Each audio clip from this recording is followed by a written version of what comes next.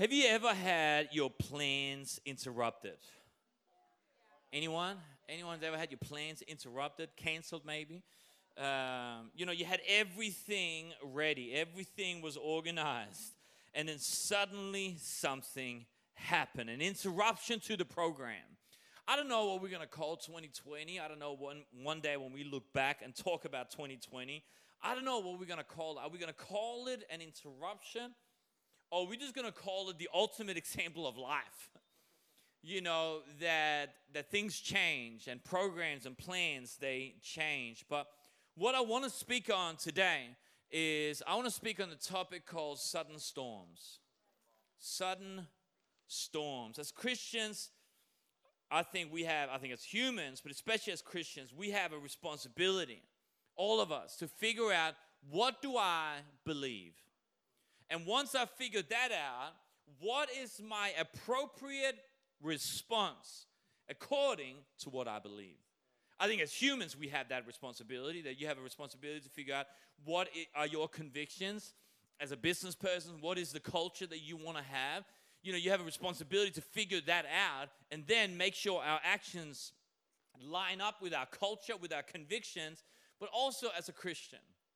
We all have a responsibility to figure out, what do I believe?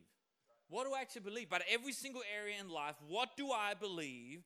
And now, what is my appropriate response? I don't want to get too much into this point, but I just think I meet too many Christians, including myself sometimes, where we react rather than respond. Where things happen and we just react and we let external circumstances dictate our internal choices. And really all we've done is that we've reduced our convictions to preferences. And I think all of us need to ask ourselves, what do I believe? And once I figure that out, here comes the hard part, actually living it out. Saying, well, if I believe that, then surely it should be reflected in the way that I live. Truth is, we cannot control what happens to us, but we do control how we're going to respond. All of us. Doesn't matter who we are. We cannot control what happens to us, but we can control how we will respond. I mean, we say things, don't we? We say we believe certain things, and then life happens. We say that, oh, God is my joy. He's the source of my joy. That's what we say. And then it starts raining on a Monday morning. And then suddenly it's like, oh my gosh, I have no joy. It's like, I get the natural reaction to that. Like, I get that. But at the end of the day, you've got to ask yourself, what do you believe? Yeah. Now, I'm obviously making a light of it in terms of an example, but obviously you could use heavier examples. For me personally, this weekend is not only our daughter's 10-year-old birthday, but it's also the weekend where I remember that 9 years ago, my brother, he died in a car crash. That's a heavy day to remember. And, in those moments, you have moments of sadness, you have moments of grief, you have moments of, mourning your brother and remembering the good times. But, when bad things happen, when sudden storms hit your life, there is a natural reaction that ought to come out. I mean, we should cry and we should feel the pain of it. And it's good for even the healing process to have those emotions. So I'm not saying let's just be these, weird Christian super robots that kind of like, I feel no pain, and it's like, bad things happening. It's like, I don't feel it. It's like, no, you're weird, because you should feel it. But there should also come a time where you go, I've cried, I've mourned, I've grieved, and now I've got to make a choice. What do I actually believe? What is my faith here?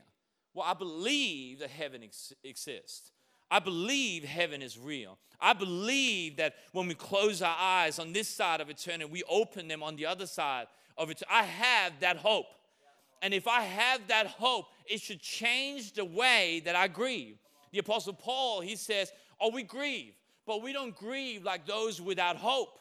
We grieve with hope. And he says it in relation to people who have, this is how he describes them, fallen asleep into death. I love that. I love that he even describes death as falling asleep. It's so Jesus, because that's how he said it. When they came to Jesus, says, hey, Lazarus is dead. He says, no, he's not. He's asleep. They're like, you're weird. No, I just get the full picture. I get the full picture, and it changes the way that you respond. We all have a responsibility to ask ourselves, what do I believe? And then make sure that my response and my actions line up with what I believe. James, he says this in chapter 1, verse 2, which is it's such an annoying verse because he says this. He says, consider it pure joy, my brothers and sisters, whenever you face trials of many kinds.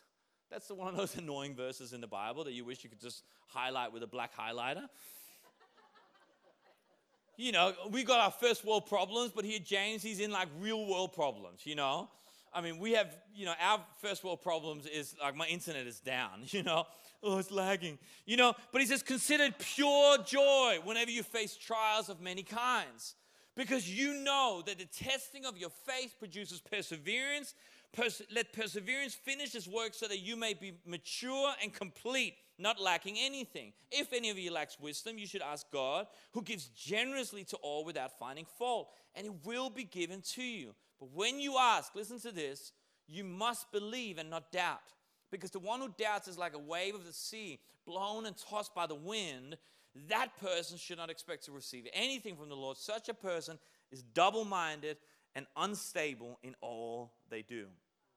This sounds harsh because all of us have moments of doubt, you know, and we don't want to fall into the extreme where it's like, oh, if there's, you know, I grew up in a church environment as a kid where it's like, if there was any doubt, it's like this antidote against faith. It's like, there's no way God can answer your prayer, which makes no sense because there's a dad in the Bible who meets Jesus because his son is sick. And he says, Jesus, can you help me? I believe, but you got to help me with my unbelief. And Jesus says, oh, your son is healed. So there's something more here than just there is doubt present. What James is talking about is when you are stuck in a mindset where you don't know, is God good? Does God do good? And you're stuck in this mindset between, do I trust God or do I just trust myself? And being unstable can get you certain, you know, you can go so far being unstable. The problem is when you hit the sudden storms. It becomes a challenge when you hit sudden storms if you're unstable. So let's read a passage in the Bible where we see a sudden storm and see what we can learn from it. Is that okay? Mark chapter 4. It says, that day, when evening came, Jesus said to his disciples, let us go over to the other side. Leaving the crowd behind, they took him along just as he was in the boat. There was also other boats with him. Then a furious squall. We don't use that word enough. It sounds like a seagull. Every time I read squall, I'm thinking about like the seagull from The Little Mermaid. You know what I'm talking about? Just me? Okay. What it is because the Sea of Galilee is a lake. It's in Israel, still there today, and it's about 250 meters under sea level. And what would happen, and it still happens today, you can be out on that lake, and within minutes, the weather can turn. What happens is that you suddenly have a downward pressure of air that comes over the lake, and suddenly the weather on the lake just goes from clear blue sky to storm. And you can suddenly get caught in this unaware if you're not used to being on this lake. So this furious squall, that's not the thing from Little Mermaid. It's a storm. It came up and the waves broke over the boat. So it was nearly swamped. Jesus was in the stern, sleeping on a cushion, which I love that they just put that little detail in there. Some scholars believe that Mark was actually Peter telling the story to Mark, and Mark wrote it down. And I love in this moment that they go, oh, look, Jesus is asleep on a cushion, you know. Just get that little detail. It's like, has anyone seen Jesus? He's asleep on a cushion. Stay focused. The disciples woke him, said to him, Jesus, do you have another cushion? No, he said, Jesus, don't you care if we drown? He got up, he rebuked the wind and said to the waves, quiet, Be still. You'd be a great nanny, great babysitter. And then the wind died down and it was completely calm. He said to his disciples, why are you so afraid?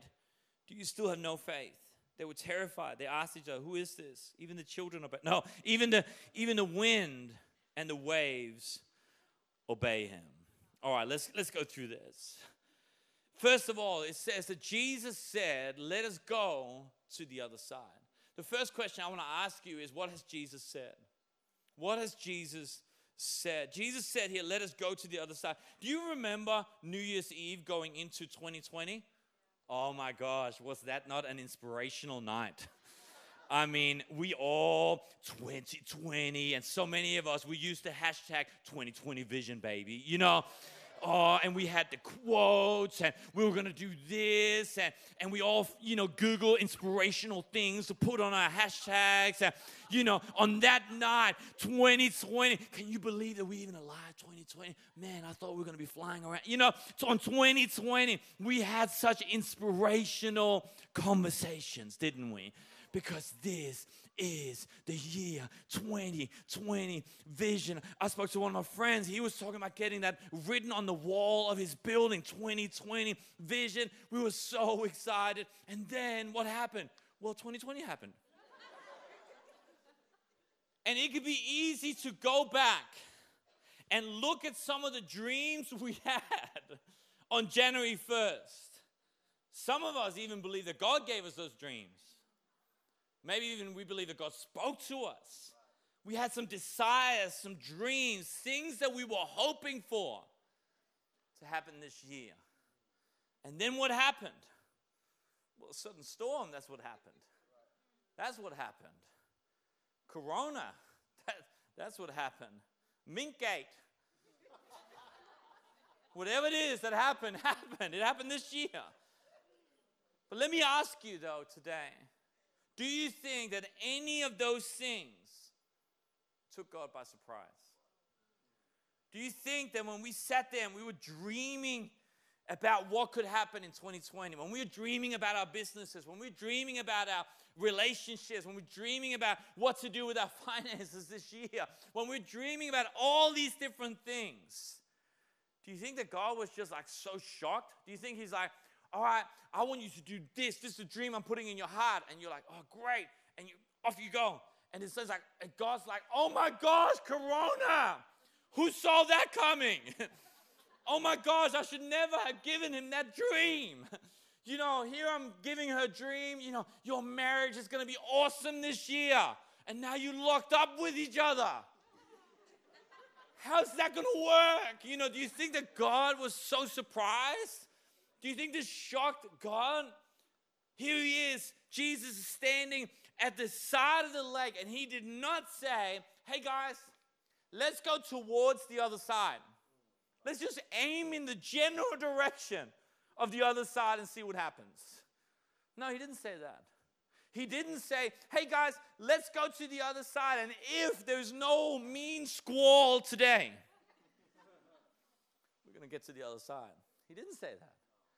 He said, guys, let's go to the other side.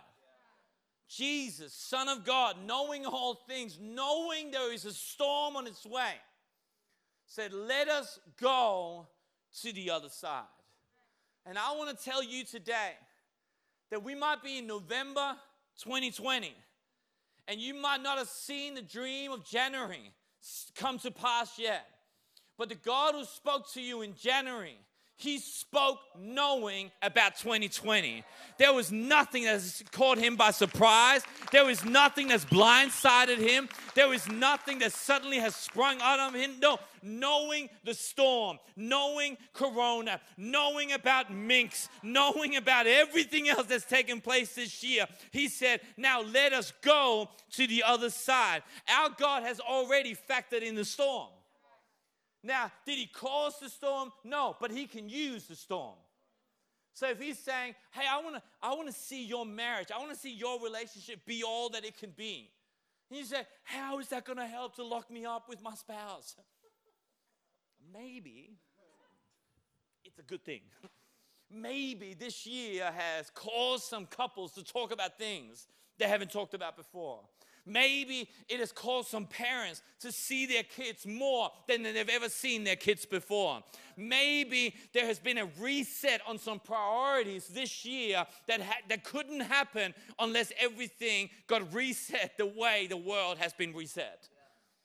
God didn't cause the storm. Jesus didn't cause the squall, but he used it. He used it.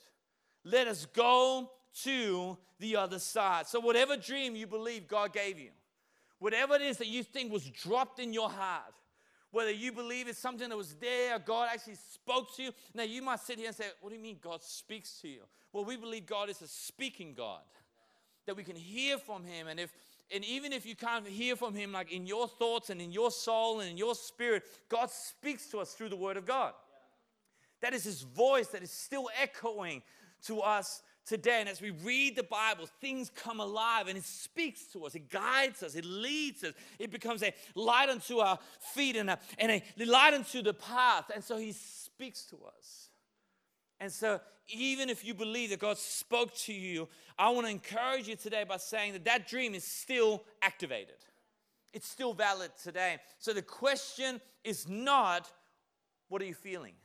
The question is, what did God say? I'm feeling this. It doesn't matter. What did God say? Isaiah 55:11 says the word of God, it cannot return void. It cannot come back empty. It will accomplish that which it was sent forth to do. So Jesus says, let us go to the other side. The second thing, before we get to the points, which is a little bit of an intro. The second thing, it says that he left the crowd behind. Listen, if you're going to get to the other side, listen, the other side could mean so many different things. The other side could mean, to build that business you want to build, to build that career you want to build. It could be for your marriage. It could be for your finances. It could be whatever dream it is for you to live in that lane, to fulfill your God-given destiny, to fulfill your God-given potential. For you to get to the other side is to live the best version of you. If you're going to do that, you must be willing to leave the crowd behind. The crowd. Do you know what I'm talking about when I'm talking about the crowd? The crowd is the popular opinion. The crowd is defined by the least common denominator. The crowd is the fickle crowd. The crowd is the people that one day will say, Hosanna, welcome to Jesus. But the next week will say, crucify him. That's the crowd. The crowd is fickle. The crowd will turn on you. The crowd will celebrate you one day and call for your head the next day. The crowd has no sharp edges. It won't try and make you the better version. No, it's the lowest common denominator. No challenges. Everyone let's just blend in. Let's just be comfortable.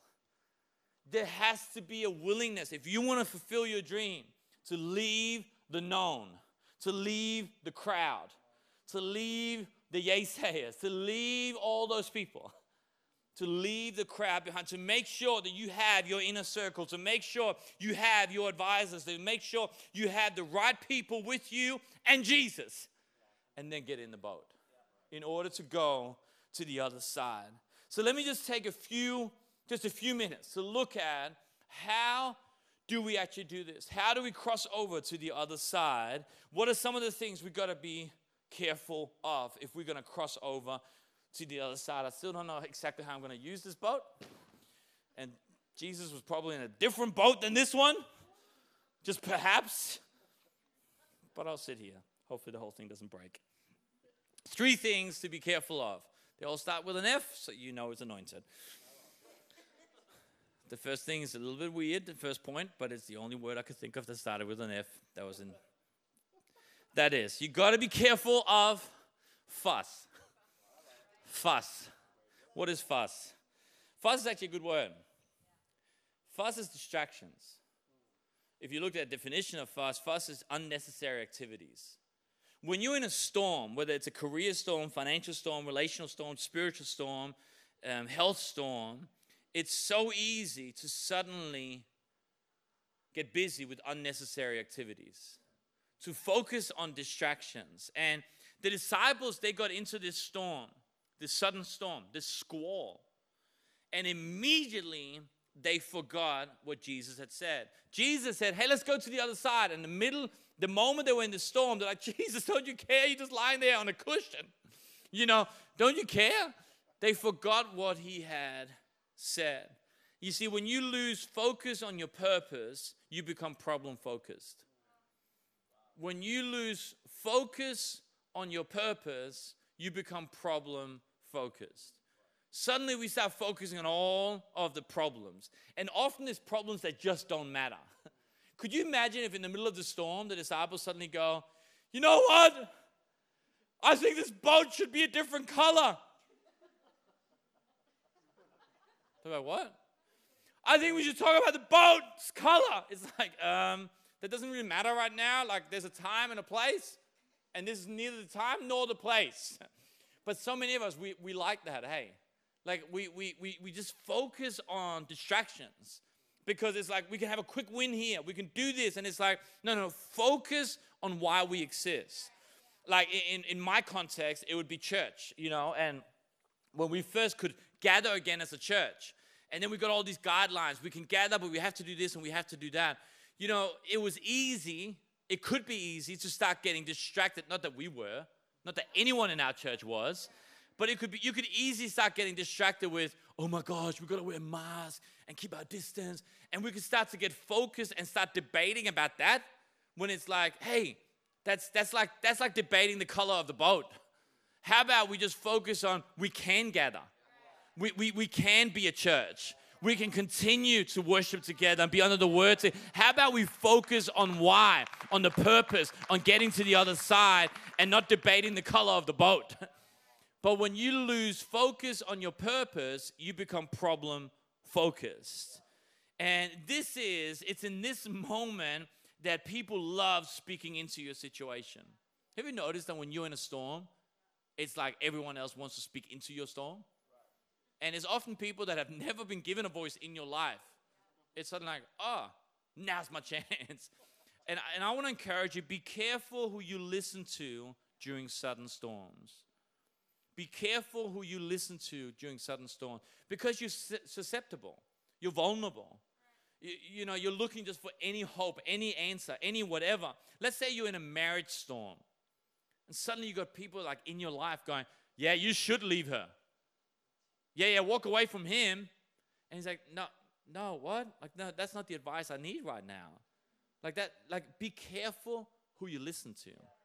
Be careful who you listen to. Who are you listening to in your life? And when you are in sudden storms, are you making sure that those voices are still a priority? As in, actually, you've got to seek out their advice. The Apostle Paul, he writes to Timothy in 1 Timothy 5:13. It's not very comfortable down there. I don't have a cushion.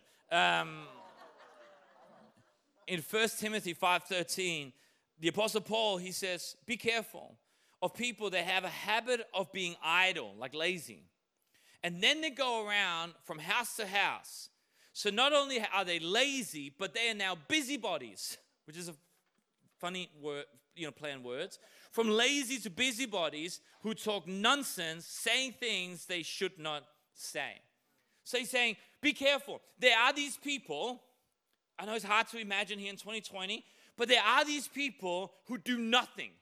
But they're really busy telling everyone else what to do. Hello, social media. Look, I don't mind social media. I like social media. I think it connects us and there's a lot of good and there's lots of potential in it. But I think what we have to be careful of is that it's also a battlefield of anonymous, keyboard warriors who have never built anything themselves. But come on now, I'm preaching to somebody. But they are busy telling everyone else how to do things. I'm going to tell them, I'm going to speak to them. Now, listen, anyone can be a food critic, but I'd rather talk to a chef. Anyone can be a music critic, but I'd rather speak to a musician. Anyone can be a church critic, but I'd rather speak to a church builder. Anyone, give me someone that's got blisters on their hands. Give me someone that's got some scars on their body and you have my ears. I will listen to you. But be careful who you listen to during sudden storms. I'm not saying, social media is from the pit of hell. I'm just saying, if social media is causing you to be anxious, worry, fearful, cynical, doubtful, you're starting to look at people in a different light, you're starting to look at friendships, your church, your relationships, everything else in a different light, if that's starting to creep in because of who you are listening, because of who you're following, maybe, just perhaps maybe, you should limit it. It is, you're actually allowed to not log on every day. I know I'm setting some people free today. There is no law. I don't know if you know this, but no fines will be issued. If you go like 24 hours without going on, like literally, no one's going to come to your house going, sorry, you haven't been on. Fine. And the second thing, if you do go on, this is a different thing I want to just give to people. It's gold nuggets, this, okay? The second thing is, you are allowed to look at something and just choose not to comment. Isn't that amazing? Up there for thinking, down there for dancing. You are allowed to look at a post and just go, and just scroll. Just scroll on. It's like Dory in Finding Nemo. You know Dory's life advice is just keep swimming, swim, swim, swim. Some of us just need to just keep scrolling, scroll, scroll, scroll. Just keep scrolling, scroll, scroll, scroll. It's possible. It's putting it out there. You can pick it up or you can leave it. What is the antidote to all this fuss? It's fellowship. It's the right people around you. It's choosing your fellowship. Choose who's encouraging you. Choose people in your world. And especially these days, boy, it's so much more of an effort to get around people. Can I encourage you to plan for it? Plan to be around people that will tell you what you need to hear and not just what you want to hear. I know that one hurt. That hurt even saying it. It must have hurt hearing it. Plan to be around people that will tell you what you need to hear, not just what you want to hear. Second thing we've got to be careful of in the boat, the last 2 minutes, oh God. Watch out for fear. Fear can hit anyone. Fear of missing out, FOMO, fear of pain. Now, fear, it causes us to act irrational. Fear, it's, as a leader, fear, it starts to make you just maintain rather than grow. You start to hold on to things. Where you started out the year, no, we're going to try new things. We're going to try new ideas. We're going to try investments. And we're going to do this, that, and the other. When you have fear, it just stifles you. It's like when you speak to creative people. If there's a fear of rejection, there's no creativity because I'm not going to step out. I'm not going to try anything new. I'm just going to hold on to what is safe. Fear. This disciples' fear of dying, it was greater than their faith in the presence of Jesus. You see, fear puts their trust in worry, where faith puts its trust in the Word. Fear puts its trust in worry, but faith puts its trust in the Word. You see, both deal with faith because both are saying, what could happen? Fear says, what could happen if everything goes wrong? Faith says, what could happen if everything goes right? Question is, would you rather be paralyzed by meditating on everything that could go wrong or get energized by dreaming about everything that could go right? 2 Timothy 1:7 says, God has not given us a spirit of fear, but one of power, of love, and of sound mind. 1 Peter 5:7 says, cast all your cares upon God. Why? Because He cares for you. And for those who generally struggle with fear maybe in this season of health, fear of grandparents, fear of your own health, of kids, of loved ones, remember this, that you are loved greatly by a faithful God. 1 John 4:18 says perfect love drives out all fear. So what's the antidote of fear? It's faith. It's trusting God. So how do we get faith? There's only one way to get faith. That's reading the Word of God. Romans 10:17 says faith comes from hearing the Word of God. Reading the Word of God. Romans 10:17. You know, we can listen to preachers, and we can listen to little sound bites on social media, and they might even give us little goosebumps because there's awesome music in the background. But goosebumps don't build faith. The Word of God builds faith. Other people's testimony encourage us, but they don't build faith. The Word of God builds faith. And I'm back at my weekly begging. Please read your Bible every single day. Just a little bit. Just get a little bit of word into you, because it is building your faith. Last one, what to watch out for in sudden storms is fatigue. It's tiredness. Because tiredness, it makes you drop your guards. Tiredness, it makes you drop your expectations, makes you drop your standards, makes you drop your convictions. Tiredness, it makes you go, oh, but is it really that important? Is it really important to read my Bible? Is it really important that we maintain this excellence in our company? Can't I just cut a corner here? Can't we just do this? Tiredness makes you start to slack on the things that used to be important. That's why if you're an athlete or in anything in life, really, you get taught muscle memory.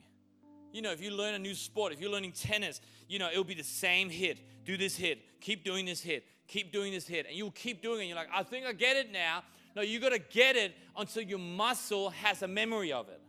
Because when you get tired, you will start to slacken your form. You will start to slack on your standards. But if your body has its own memory of how to do things, then it's even when I'm tired, my body can just click in. My body knows what to do. In the same way for us, we need to build muscle memory, that even when I'm tired, I still reach for the Word of God in the morning and I read it. Even when I'm tired, I still pray. Even when I'm tired, I still make church a priority. Even when I'm tired, I still have my convictions. Even when I'm tired, there is still a standard in how we do things around here. Even when I'm tired, I'm not letting the fatigue to let me, be worn down when I'm starting to slack on some of the things that used to be important. The issue is when fatigue sets into our soul. You see, when your body is tired, you just need rest. When your body is tired, you need sleep, you need healthy food, you need a good workout, you need drink lots of water. We get it. But when tiredness sets into your soul, you're no longer tired, you're weary. It's a blanket over your mind. And you can even recover to the point where you are now fresh in your body, but your soul is still weary. Galatians 6:9, the Apostle Paul says, let us not become or grow weary while doing good. Because in due season we will reap a harvest if we do not give up. Listen to what he says. He says, let us not grow weary. Why is that? Because you don't grow weary overnight. It's like someone that just says, oh yeah, one day I just woke up and I wanted a divorce. That's a lie. It doesn't happen overnight. That's something that's been building up under the surface for days, weeks, months, years. It's something under the surface, in the hidden, in the unknown, in isolation. Something is growing under the surface. You don't just wake up one day weary. No, there's something tapping your energy. Something is taking your passion. Something is draining you. And Paul says, beware of that. Don't let it make you grow weary. And I really want to encourage you, church, just totally pastorally here, just to say, hey, if you're tired, that's one thing. Look at your time, look at all that. That's like, we know that. But if you're weary, you might need someone else to help you. That might be the season where you say, no one fights alone. That might be the season where you lift your hand and you reach out to someone and say, hey, could I talk to someone? And you might have those people in your world, and that's awesome if you do. But if you don't, let us be that person in your world. We would love to help you, and that might be to see someone professionally. It might be to see a counselor. It might be to see someone just go, oh, yeah, let's deal with this. It's not a biggie. Like, we all go through it. It's okay. But I want to encourage you, don't fight this alone. If you're weary in your soul, in our church, we have teams that want to help out. And where we don't have the answer, we just try and point people in the right direction. Because we kind of just like, co-wanderers, co-travelers. Where we just travel alongside you and want to encourage you. So what do we do if we're fatigued? What's the antidote? The antidote is your focus. It's remembering why you do what you do. Remembering why you do what you do. I've said this before, but if you forget why you do what you do will destroy you. If you forget why you do what you do will destroy. It doesn't matter how noble what you do is. In a few months, we're going to move into Falconer building here in Copenhagen.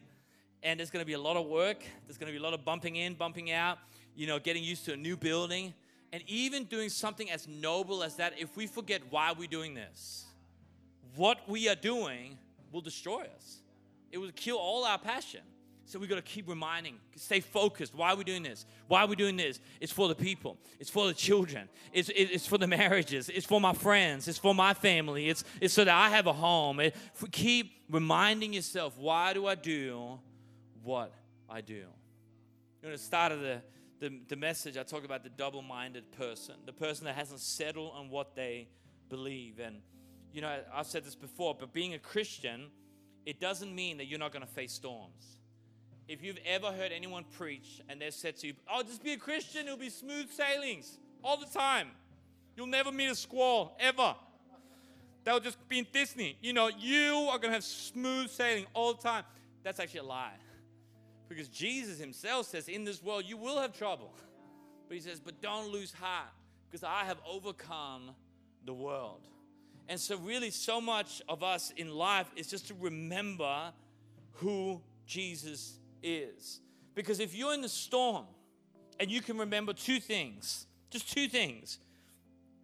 If you can remember these two things, you're going to make it through. And that is, God is good and God is in control. If you can just remember that, I am loved greatly by a faithful God. He is good and He is in control. If I can remember those two things at the same time, if I can believe that, then that gives me peace in the midst of the storm. You see, many of us, we're in the storm and we're hanging on and we're like, oh my gosh, I don't think God is good. He might be in control, but He's not a good God. Others of us, we're like, He's He's good, but He's just not in control. Like He's doing His best. Go, God, go, But if we can understand in the midst of the storm, God is good and He's in control. I don't know why I'm in this storm. I don't know how long I'll be in this storm. I don't know when I'm going to get out of this storm. But I do know that God is good. He's in control. So I know that everything works together for good for those who love Him and are called according to His purpose. So I know He's either going to take me through this storm. He's either going to take me around this storm. He's either going to kill this storm. He's either going to use this storm. But somehow I will get to the other side. So I'm going to hang on and I'm going to keep being faithful in the stuff that is within my control, but I'm not going to get anxious. I'm not going to start worrying about things that are outside of my control. I'm going to believe God is good and He's in control and we will get to the other side.